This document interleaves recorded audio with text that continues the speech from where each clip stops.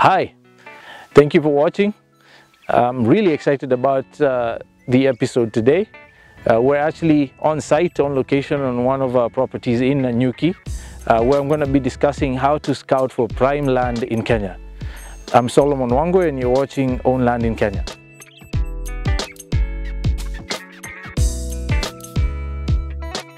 So I'm going to discuss with you exactly how we go about scouting for prime land as Goshen Acquisitions. Just to give you an idea, there are many schools of thought about what constitutes prime land. So I'm going to give you our perspective since we deal with raw land specifically.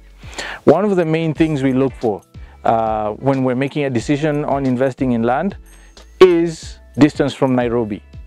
We generally look for places about 2 to 3 hour drive outside of Nairobi, simply because of the point of entry as far as pricing is concerned. A lot easier to afford land in regions of the country about 2 to 3 hours removed from Nairobi. Also, you don't want to be too far away, especially because you're going to be an absentee landowner. Probably if you're investing in land for future valuation, if you're growing your wealth over a period of time by acquiring hard assets, you want to be close enough to manage your property and not make it too difficult logistically to visit your property in the interim. So 2 to 3 hour drive, that's the first thing because of pricing.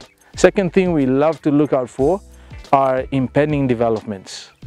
For example, we're in Nanyuki, just 500 meters to my left is Laikipia's first 18-hole championship golf course and country homes development. We're very close to this impending development, which means that in a fairly short period of time, our valuation here is going to go up drastically once the development kicks off. So that's the second thing. Third thing we love to look out for are unique geographic features, what I like to call unique geographic propositions. These are things that you just can't manufacture.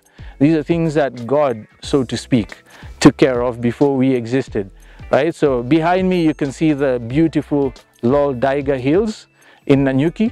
It's actually what the impending golf course is named after. To my left, we have the stunning Mount Kenya. It's Kenya's claim to fame with our very own mountain. Just right there on my left, on a clear day, it's a stunning view. And right ahead of me, we have the Aberdare Ranges. So, you know, if I'm going to picture myself waking up in my amazing retirement home in the future and, you know, drawing the curtains, and right in front of me, I have the Aberdare Ranges or Mount Kenya or Lol Daiga Hills, it makes my property that much more special, makes my property a lot more desirable, not only to myself, but also to future prospective buyers.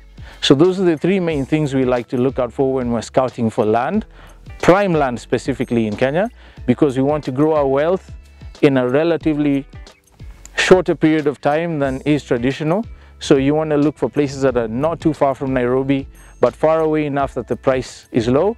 You want to look for places next to impending developments because that increases your valuation due to all the infrastructure development. And you also need unique geographic features, things that you just can't manufacture that make your property more desirable.